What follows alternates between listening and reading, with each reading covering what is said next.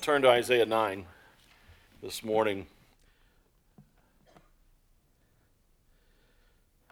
All along the way, we have been tracking this idea, this concept of the darkness that existed in the land of Israel as Isaiah is writing. The darkness that existed in the land of Israel as he references back to this war moment with Gideon and uses that as a living illustration of the light that they so desperately needed. You can actually see it at the end of Isaiah chapter 8 that leads into the passage we've been studying. So if you look in Isaiah 8, just most of you on the previous page or maybe up that page, Isaiah chapter 8 verse 19, down to the end of it, and you see this darkness theme being explored. God speaking, he says, "And when they say to you, inquire of the mediums and the necromancers who chirp and mutter, should not a people inquire of their God? Should they inquire of the dead on behalf of the living, to the teaching and to the testimony? If they will not speak according to this word, it is because they have no dawn. They will pass through the land greatly distressed and hungry. When they are hungry, they will be enraged and will speak contemptuously against their king and their God and turn their faces upward.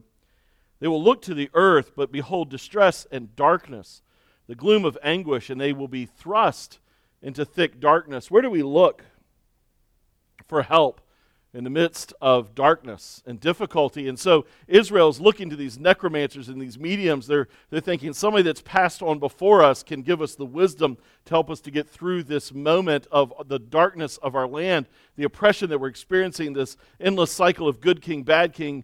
Seems like more bad kings than every once in a while a crop up of a good king, and oppression from Assyrians and eventually the Babylonians and the loss of everything. And so Isaiah takes them back to Gideon and the deliverance from these Moabites who had invaded the land.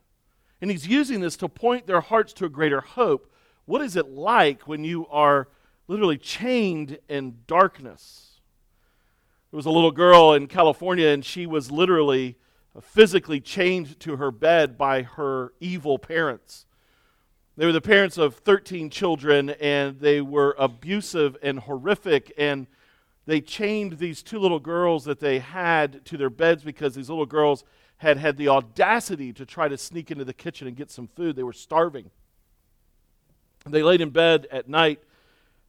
It was pitch black outside, and they were bruised and hurting and starving. And they cried out to their older sister who lived in the home, who was 17, and asked her to get them some help. And so their 17-year-old sister took an ancient cell phone that their brother had hidden away and snuck out of the window, looking for hope in the midst of darkness. And I think that image is actually a perfect image of how the nation felt and how you and I feel. We're in the midst of dark places, chained, helpless, and hopeless, unable to deliver ourselves, powerless to break the chains of our own bondage.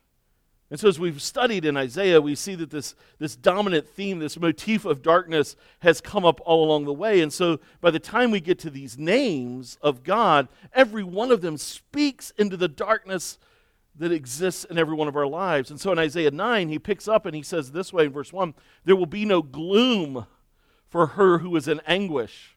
In the former time, he brought into contempt the land of Zebulun and the land of Naphtali, but in the latter time, he has made glorious the way of the sea, the land beyond the Jordan, Galilee of the nations.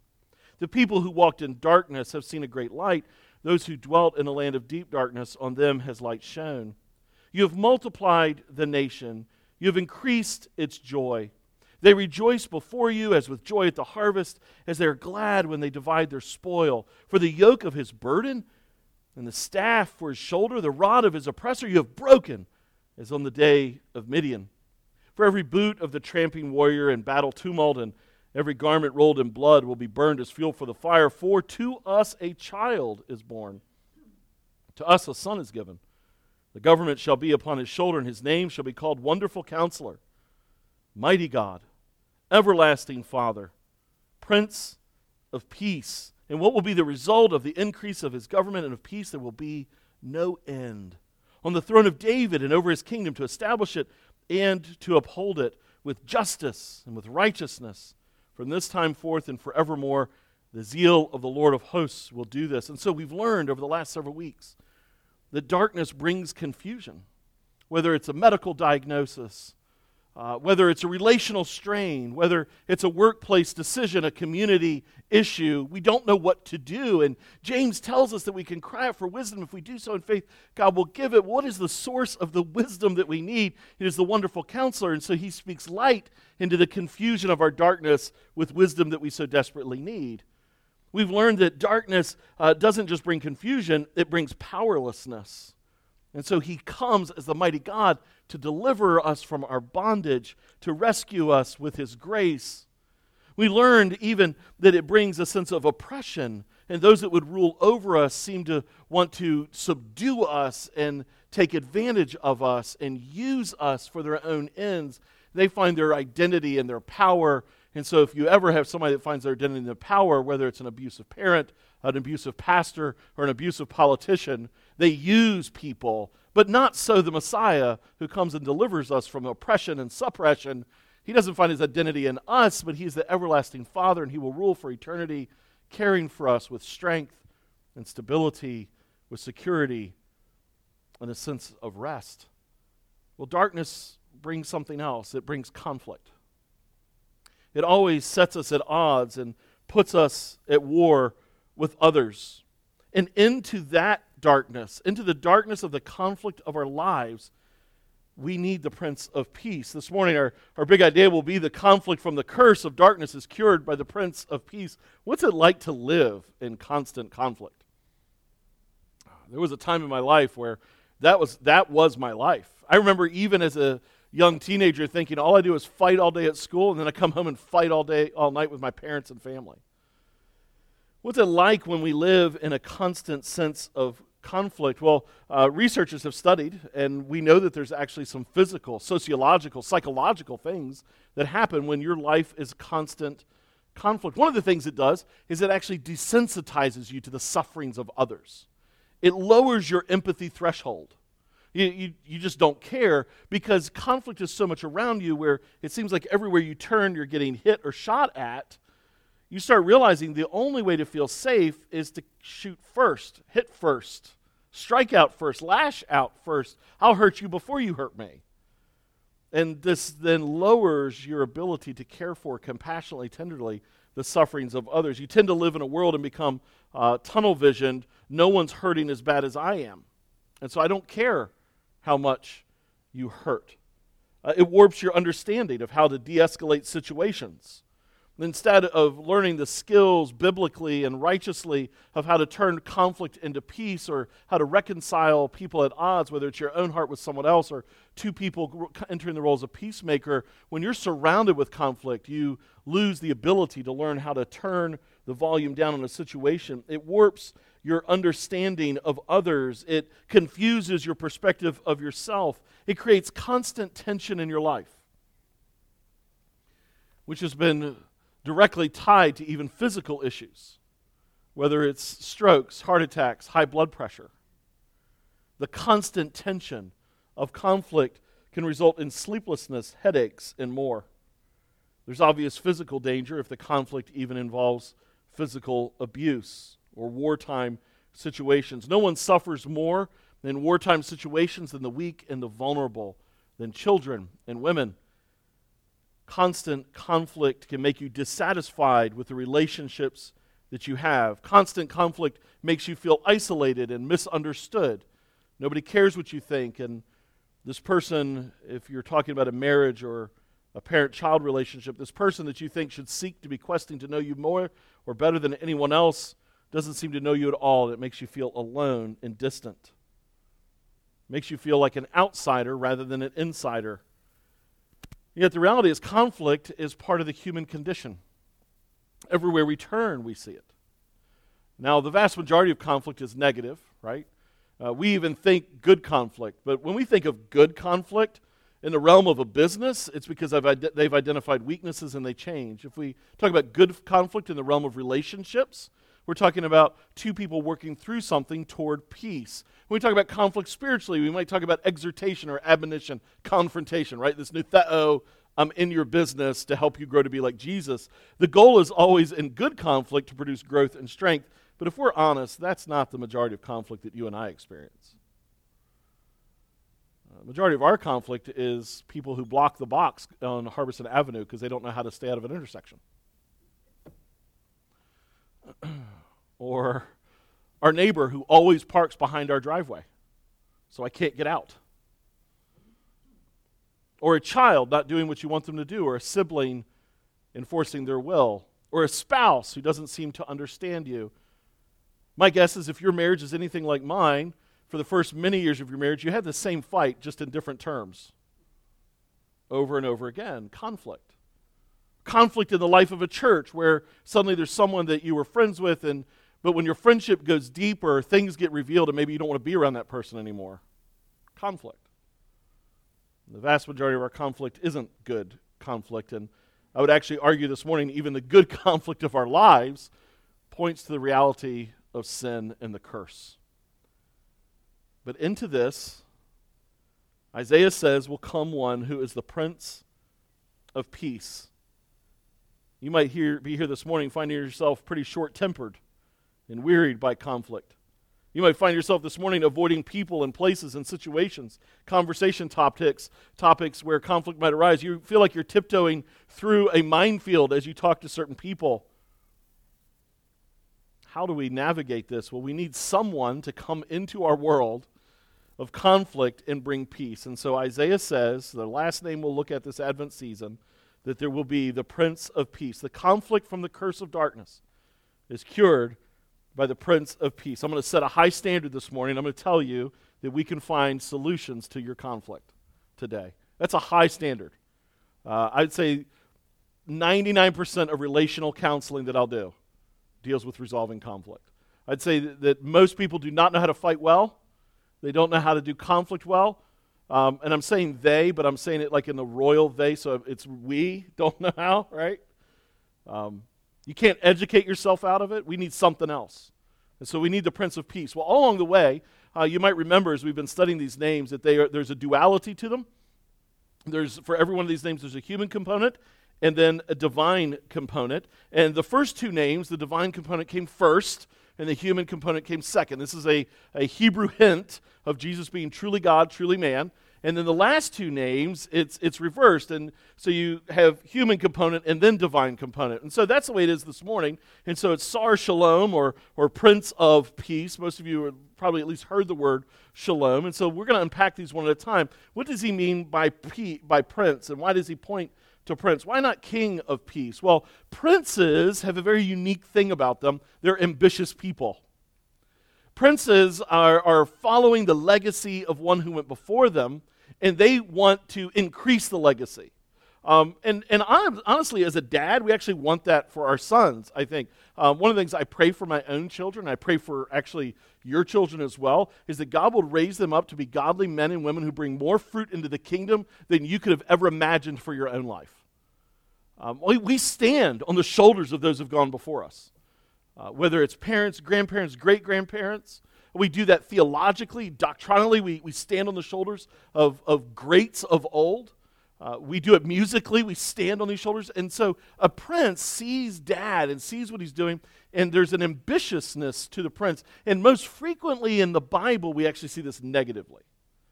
You might think of Rehoboam, who takes over after Solomon. You may remember that story in the Bible when he's young, and here Solomon has been the wisest king ever. He was the son of the man after God's own heart, and so Rehoboam comes in, and he wants some power, and he wants to expand the kingdom.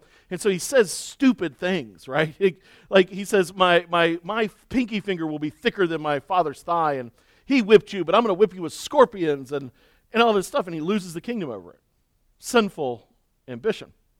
We see it with Gideon's son Abimelech that we looked at as we've worked through this passage. So Gideon is a judge. He's not quite a king, although they want him to be king.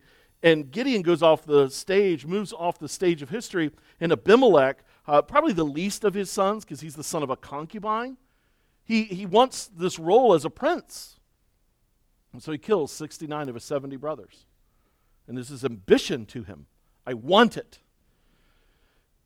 But we also see it positively in the Bible, and certainly we know that Jesus, it would never be negative, right? So we see Solomon coming after David. And so he's watched his father David, and David had all kinds of faults, all kinds of sins, did terrible things, murders a man, commits adultery, right? But David is a man after God's own heart. He's also a man, though, of war who helped deliver the nation from Goliath and ultimately from the Philistines. And so Solomon comes along, and David wanted nothing more than to build the permanent habitation for God.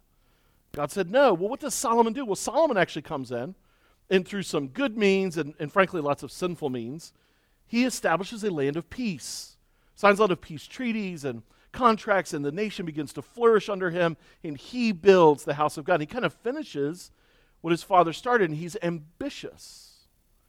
And so we can certainly have good ambition.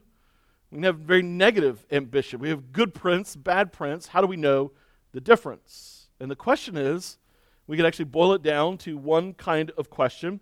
What's the difference between a good prince and a bad prince? And it's this: who are they serving with their ambition? Who are they seeking to serve? There's a great book out there called Rescuing Ambition. And it talks about in a spiritual context, who are you trying to serve? And so if we ask that about Jesus, who is Jesus trying to serve as the Prince of Peace with his ambition? Well, Jesus is not driven by a mindset of competition with God the Father, obviously. Jesus is not driven by sinful, selfish ambition. And in fact, the Gospels tell us what kind of prince he is and what his ambition is. In texts like this in John 5:30, I can do nothing on my own.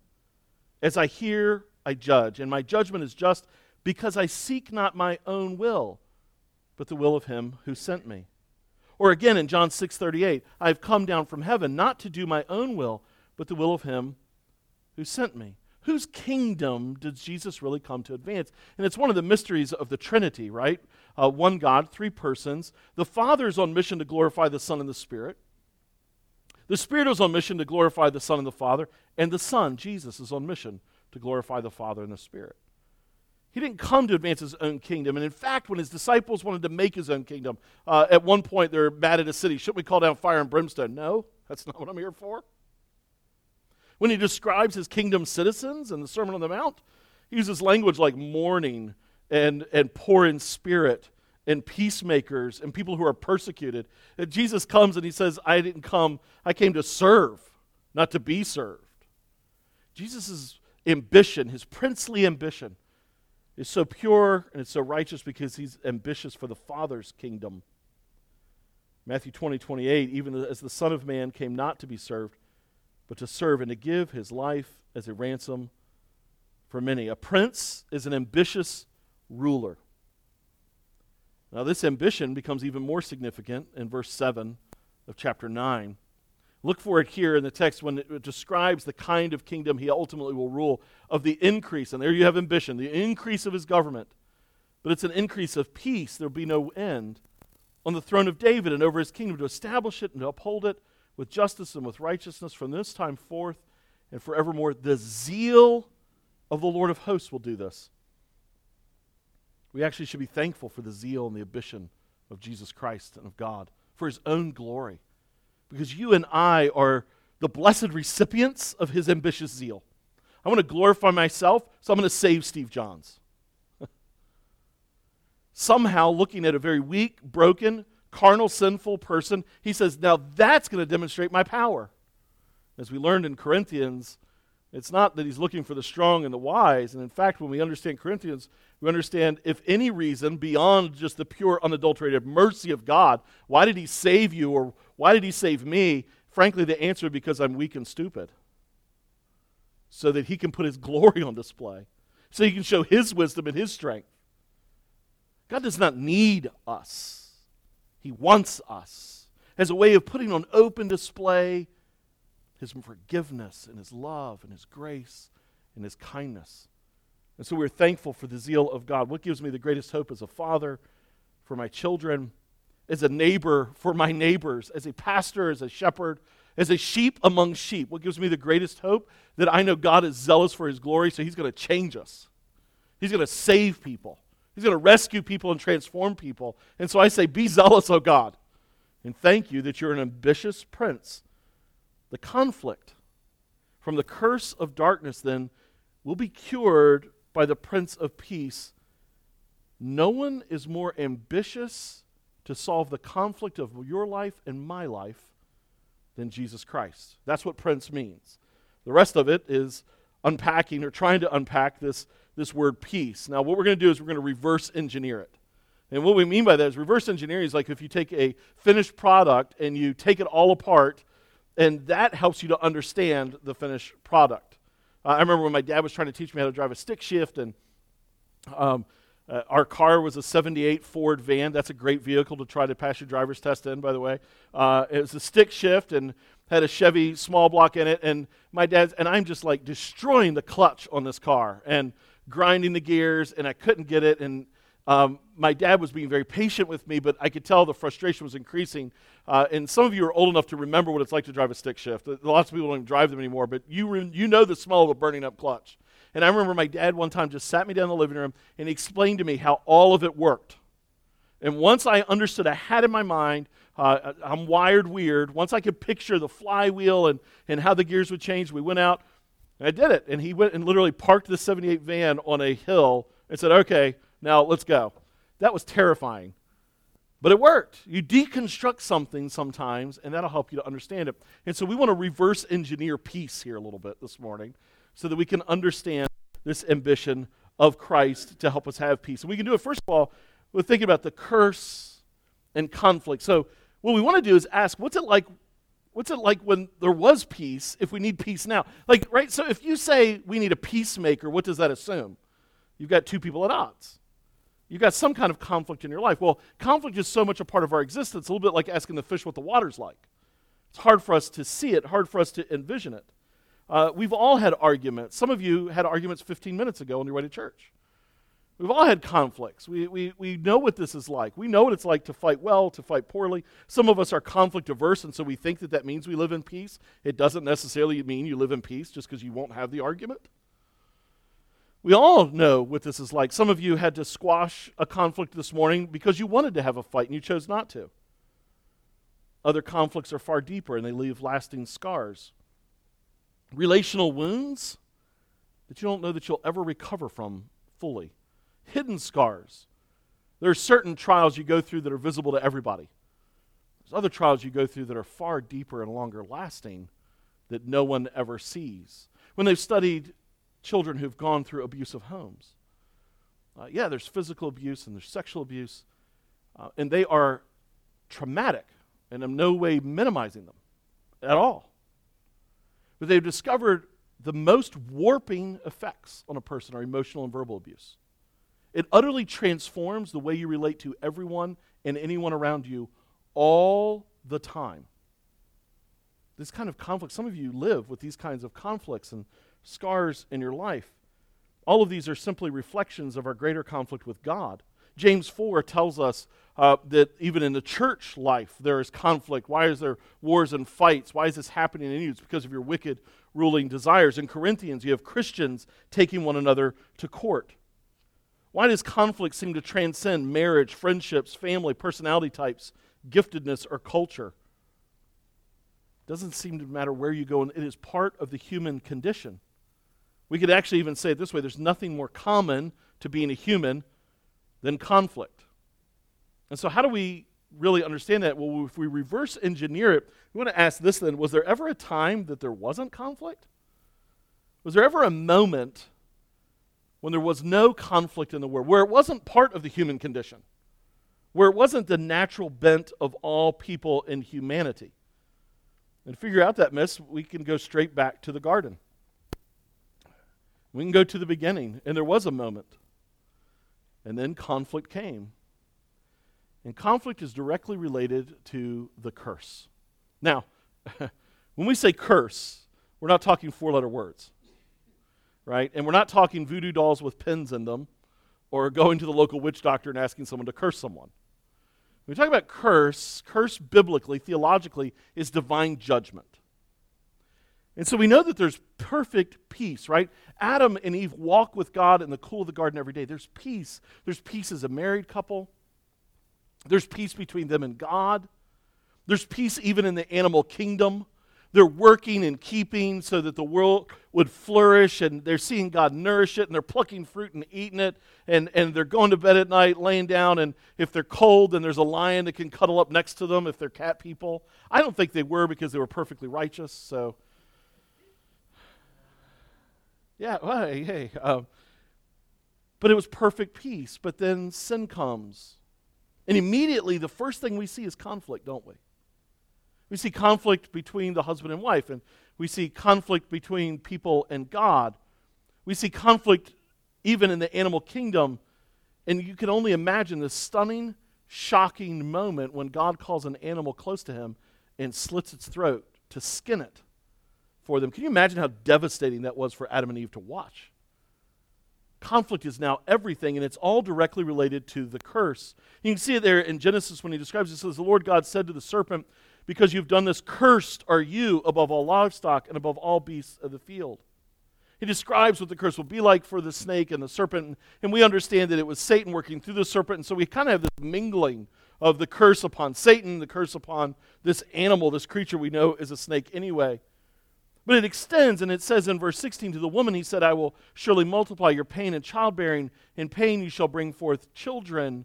Part of the extension of the curse is the presence of this pain and this conflict-laden moment. And the reality is childbirth is supposed to be great joy and great happiness. And even to this day it is, but it's always tainted with pain and suffering. When we got to go and see the Carvers last week, and I got to hold the baby, and he's just like the cutest, most adorable thing in the world, and he was wide awake, and it was fun. But always part of the conversation is you look at the mom and you say, how are you? And how was it? And you're not probing for deep details. You're just acknowledging the fact we know that there was a pain and suffering that happened because of the curse. But joy has become a sorrow. God put us on this planet to work it and to keep it, for it to flourish, and for us to see God just grow and to bring the earth into submission all around the globe. But because of the curse, the ground is even cursed, he tells Adam. So even the joy of profitable work comes with pain and sorrow, literally blood, sweat, and tears. Because of the curse, conflict happens, and so Adam blames God, and we see this divided relationship, and his wife blames him, and animals are in conflict with them and with one another, and suddenly this sweet, and we could even think of this Edenic or idyllic garden is thrown into darkness of conflict. And perhaps no greater sign of the conflict than when their older son murders their next son and lets him bleed out into the ground. It's just a devastating moment. You know, I think it's one thing for us to live. We're born into conflict and we live with it. Adam and Eve lived literally hundreds of years, never forgetting what it was like before, but just surrounded by just a wicked world full of death and murder and mayhem. You can only imagine what it was like when Adam and Eve had their first argument, trying to work their way through it. Maybe it was for some of you the first time you had an argument with your spouse, and you're stunned by it. But there'll even be the curse at the end. And we see the ultimate revelation of God's conflict with humanity. As the language is even used this way, then he will say to those on his left, depart from me, you cursed, into the eternal fire prepared for the devil and his angels. Conflict as a result of the curse pervades every aspect of our life. It comes out in the way we speak, and it comes out in the way we act toward one another. It comes out when we hastily wound people we love. It strains every relationship that we have. It wears on us physically. It works on our workplaces where ambition becomes stepping on the heads of others. It works into our community with neighbor selfishly turning against neighbor. Ultimately, it works in our rebellion against God. Our conflict with God as a result of the curse is desperate for a cure. You are not alone when you live in the awareness, the reality of your sinful condition and the conflict of your life. You are not alone in the strain of your relationships. You are not alone in the bondage of your darkness. That one little girl in that family of a home that ultimately became titled the House of Horrors, she was not the only one chained there. She was chained there. Her little sister was chained next to her crying and her brother was in the next room crying. They were 2 of 13 children in a horrible home filled with darkness. You are not alone in your conflict. Don't believe all the Hallmark movies. These conflict-free existences. You want a conflict-free friendship? I'll give you the solution. You ready for it? Don't ever go deep. Because you get to know someone deeply, eventually you will sin against them, or they will sin against you, and you're going to have conflict. And how will you navigate it? And unfortunately and sadly, isn't that the solution so many people have found? Distance from others, isolation, aloneness. They already feel alone, so let's just live alone. Hermit kind of living. And God never intended it that way. He intended us to live in community. So then we have this moment, well, how do I do communion with God and community with other people, whether it's my family, my friendships, my children, my parents, my neighbors, my coworkers. How do I do that when there's always going to be conflict? And so you'll even see some people, they just move from one conflict to the next, don't they? And they can't ever find a solution. They're trapped in the ultimate expression of our sinful condition is this divine separation from us. The reality that unless something changes, you're born in this world in sin. Each and every one of us is a sinner. We're under the condemnation because of our sinfulness. And the ultimate resolution to that sinful conflict, unless something changes, is ultimate eternal isolation from God and from others. But God is a good God, and He's a loving God. And so He brings a blessing. Shalom, that's the word here that's used. Sar Shalom, Prince of Peace. If you don't know any Hebrew at all, I assure you, you've heard of the word shalom. The Jews speak it all the time. Shalom. They'll greet one another with shalom, and it's peace, and they speak peace, and they pray for peace, and they long for peace. It's an idea of not just relational connection, but the total absence of conflict. And it's a cry for the children of Israel, for the Jew, even modern day, to have a total removal of conflict. Pray for the peace of Israel, the shalom of Israel. There's a recognition that's woven into them. And where do we find that? Well, we find it probably most strongly in what we call the priestly blessing. And it's a priestly blessing is so important because it's what you pray over someone else. And so he's telling Aaron, pray this over them. And number 6, you've probably even heard ministers in services with it this way. The Lord bless you and keep you. The Lord make His face to shine upon you and be gracious to you. The Lord lift up His countenance upon you and give you peace or shalom. So shall they put my name upon the people of Israel, and I will bless them. In other words, to say peace and to experience peace is to have the name of God set upon you. There are so many nuggets of gold here.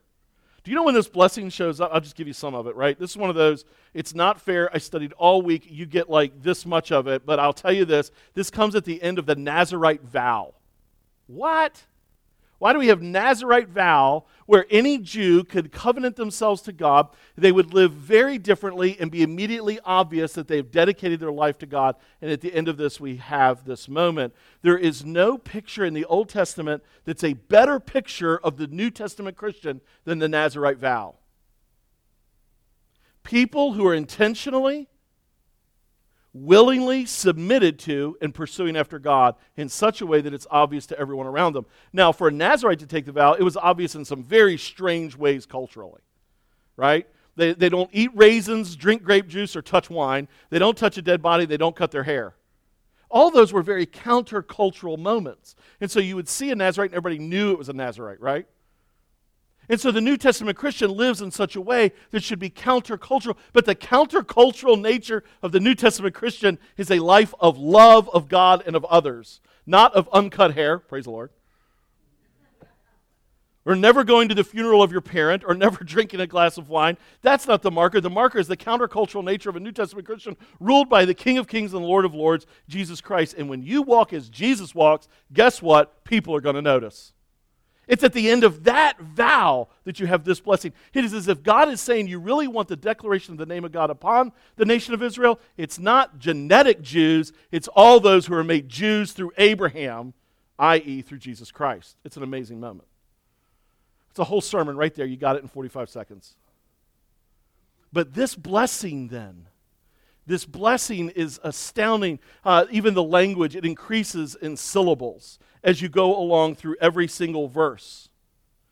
To be blessed is to have his peace set upon you. And so it builds in verse 24 from 3 words to 5 words in verse 25. That by the time you get to verse 26, it's 7 words. The syllables expand from 12 to 14 to 16. It's called what we call parallel syllables.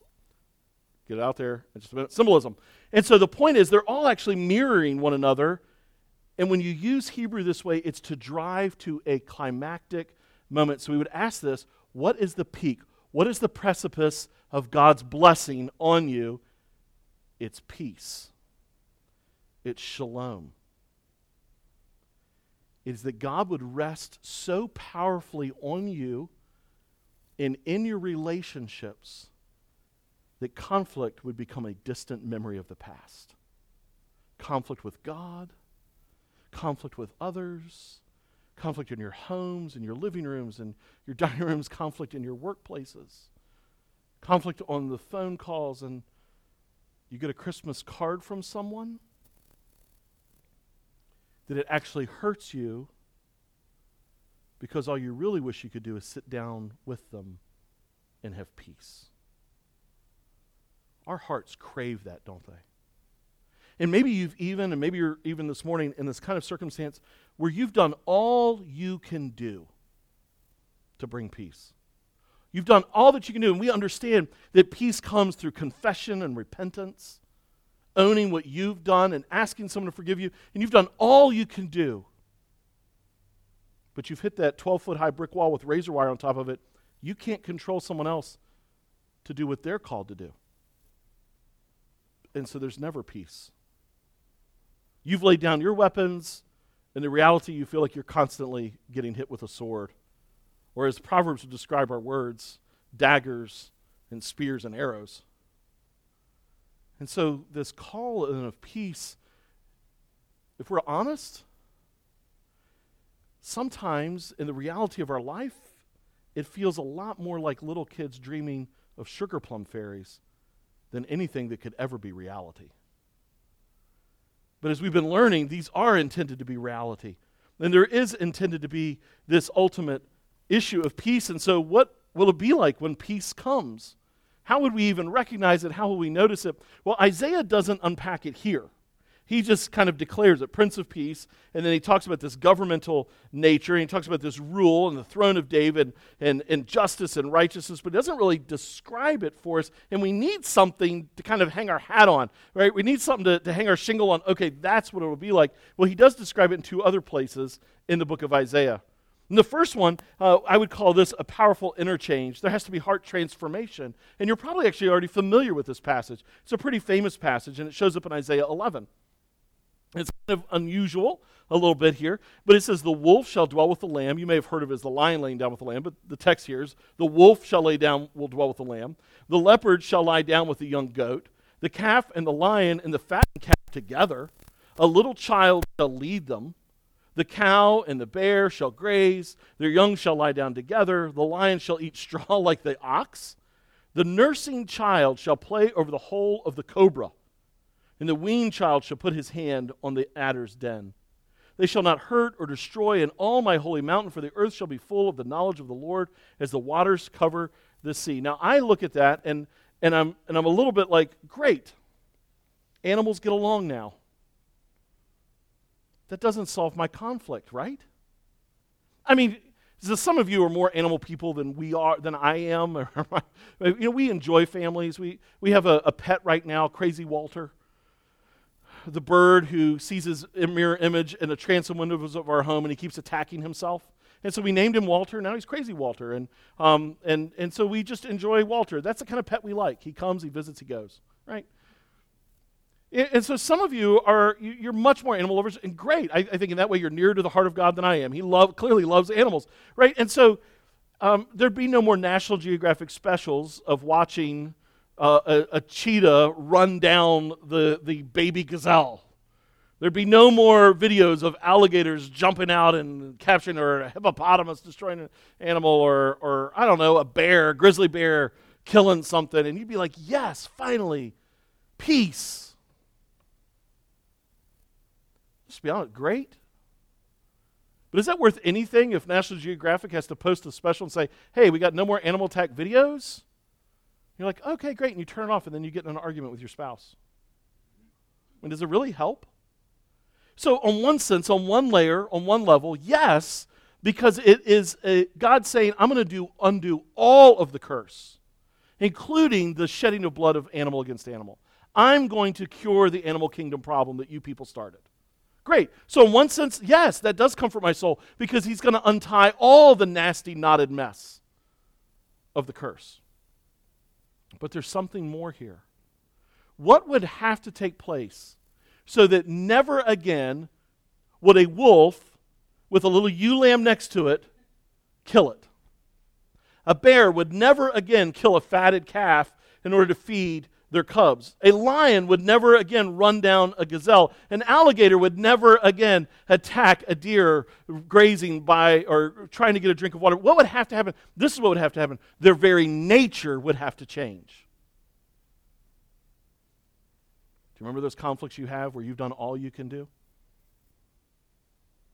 And you can't change the other person?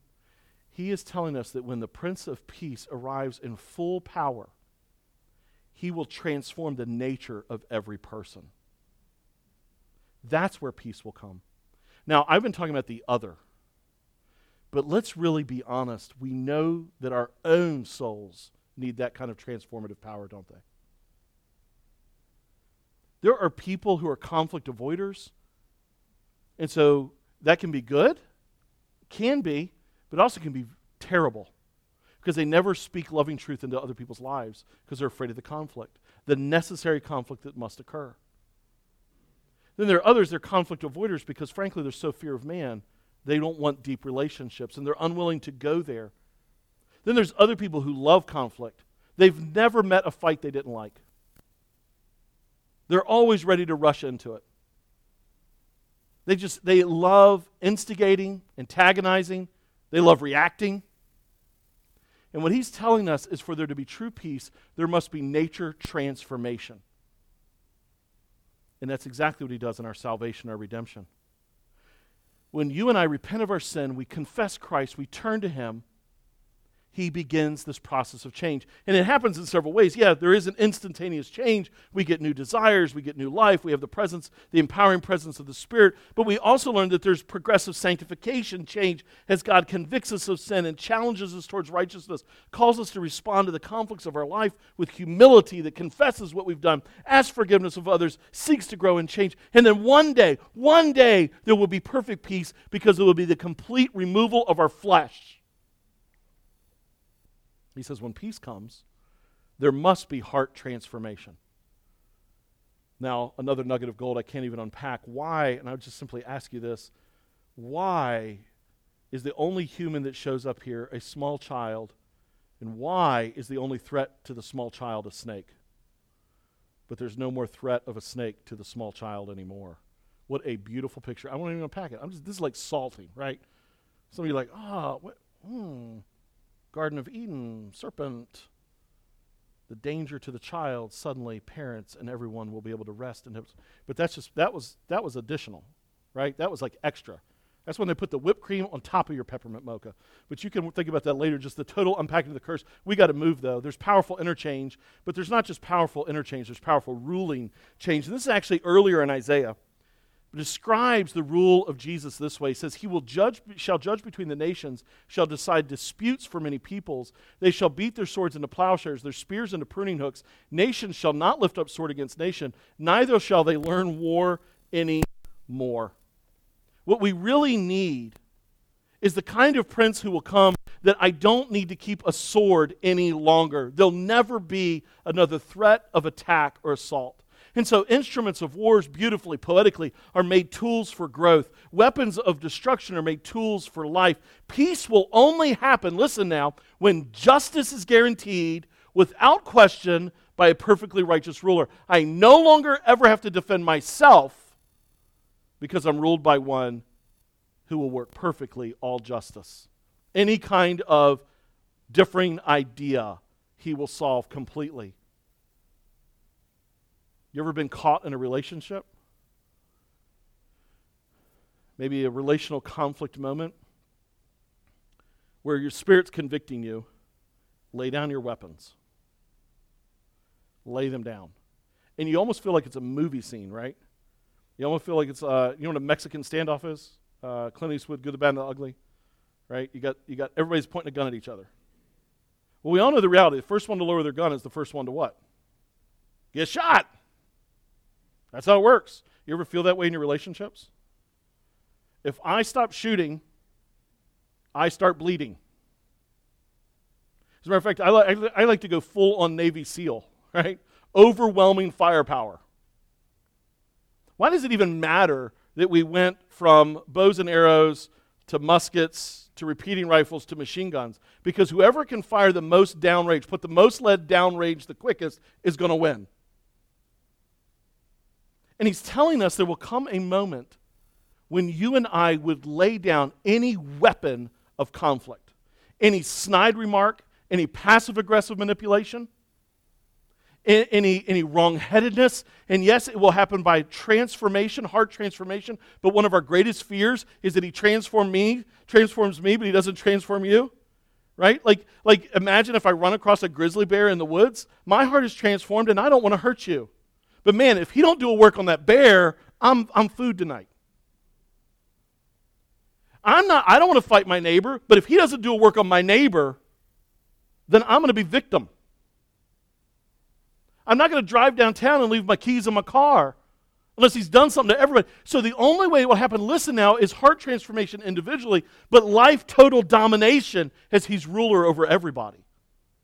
You see, we are in the already not yet. See, we've lived under the curse. The Prince of Peace has come, born in a manger. He lives a perfect, sinless life. He dies a voluntary, sacrificial death for each one of us that are sinners, calling us to turn from our sin, trust him, and follow him. And then he went to heaven to prepare us a place. And we're left behind here as people trying to live as kingdom citizens in a conflict-laden world, trying to show what life transformation looks like. But you know what we're looking forward to? We're looking forward to total domination, where he will reveal that every square inch of this globe is mine. He says that day will come under the Prince of Peace. We must be delivered from this dark curse of conflict by being transformed by the Prince of Peace, but then also coming under his glorious rule. And what a transformation it is. I had a professor one time in seminary. He told me that the Sermon on the Mount doesn't apply to us. I remember sitting in class being like, this is a new revelation. Never heard this before. And so he told us, if someone hits you on the cheek, hit them back. I don't know, it just doesn't feel very Jesus-like, right? I'm not saying you got to just take whatever abuse somebody heaps upon you. I'm not saying that. But what he was missing is that we are kingdom citizens in the already not yet. And we're being called to live as Christ would live, even as we look forward to a day when everyone is fully revealed under his rule. What do you look for when you're chained in darkness? How can it happen? Well, Paul, as we study in 2 Corinthians, tells us. Paul actually describes the gospel this way. All this is from God, who through Christ reconciled us. That's the cessation of conflict, right? He reconciles us to himself and gave us the ministry of reconciliation. That is, in Christ, God was reconciling the world to himself, not counting their trespasses against them, and entrusting to us the message of reconciliation. Therefore, we are ambassadors for Christ, God making his appeal through us. We implore you on behalf of Christ, be reconciled to God. This is what I would call you to this morning in the midst of your conflict, even this Christmas season. Come to Jesus. And then if you're like, oh, what a good message. Yes, dear God, all the lost people in this room, may they come to you.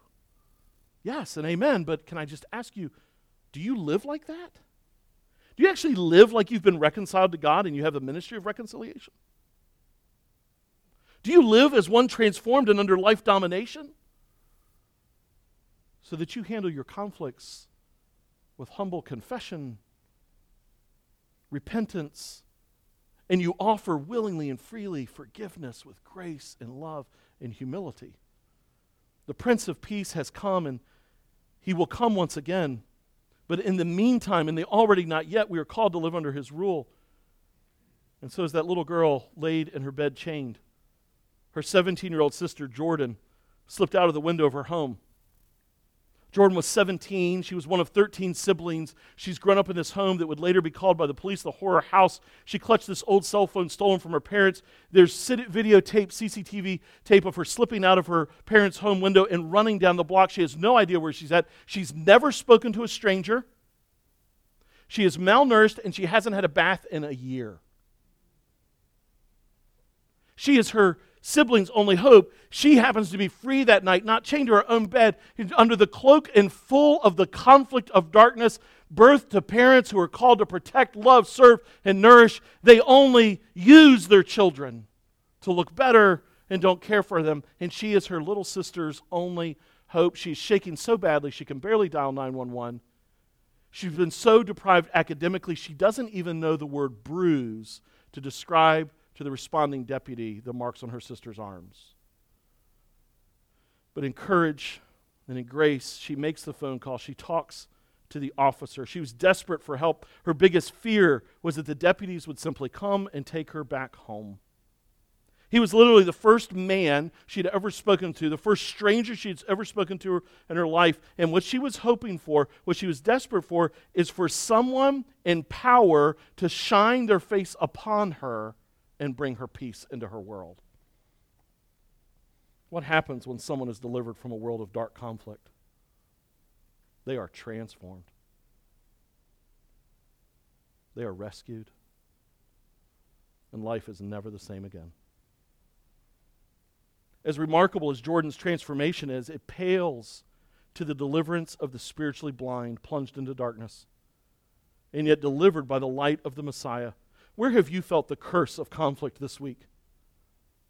Where have you seen and known and felt this striving in your heart against someone else? Or they're striving against you? Do you remember how wearying it was, how exhausting it was emotionally, physically, mentally, certainly spiritually? Do you remember the stress and the pain? Our hearts cry out for the Prince of Peace when we live in the reality of our conflict, and our hearts then cry, "Oh, Prince of Peace, be zealous for your glory and deliver me from the pain of this conflict." One of my favorite Christmas carols was never intended as a Christmas carol at all. Instead, Isaac Watts, a good Reformed Baptist, he was writing a book of poems based on the Psalms. And so he understood the Psalms pictured future. And so he took one, Psalm 98, and he rewrote it. And he wrote it about how one day the king would come and the king would deliver us all from this curse. And ultimately they stole, songwriters stole some of the parts of the tune of Handel's work. Another theologian came along and added to it. And somewhere in the process, from the late 1700s to now, people forgot that it was about the second advent. And they began singing about the first advent. And so we understand that while the light is breaking through one soul at a time, the darkness has begun to unravel. We sing joy to the world when we say, "No more let sins and sorrows grow, nor thorns infest the ground. He comes to make his blessings flow." Listen now, "far as the curse is found." And so as we sing this morning, and we'll sing Joy to the World in just a moment, sing with a new knowledge of what that means, that he has come to unravel all of the curse, to deliver all of us from the darkness of this world and the conflict that comes with it. And so that's why we sing, "There is joy to the world." And we sing about the first advent when all of it started to become undone.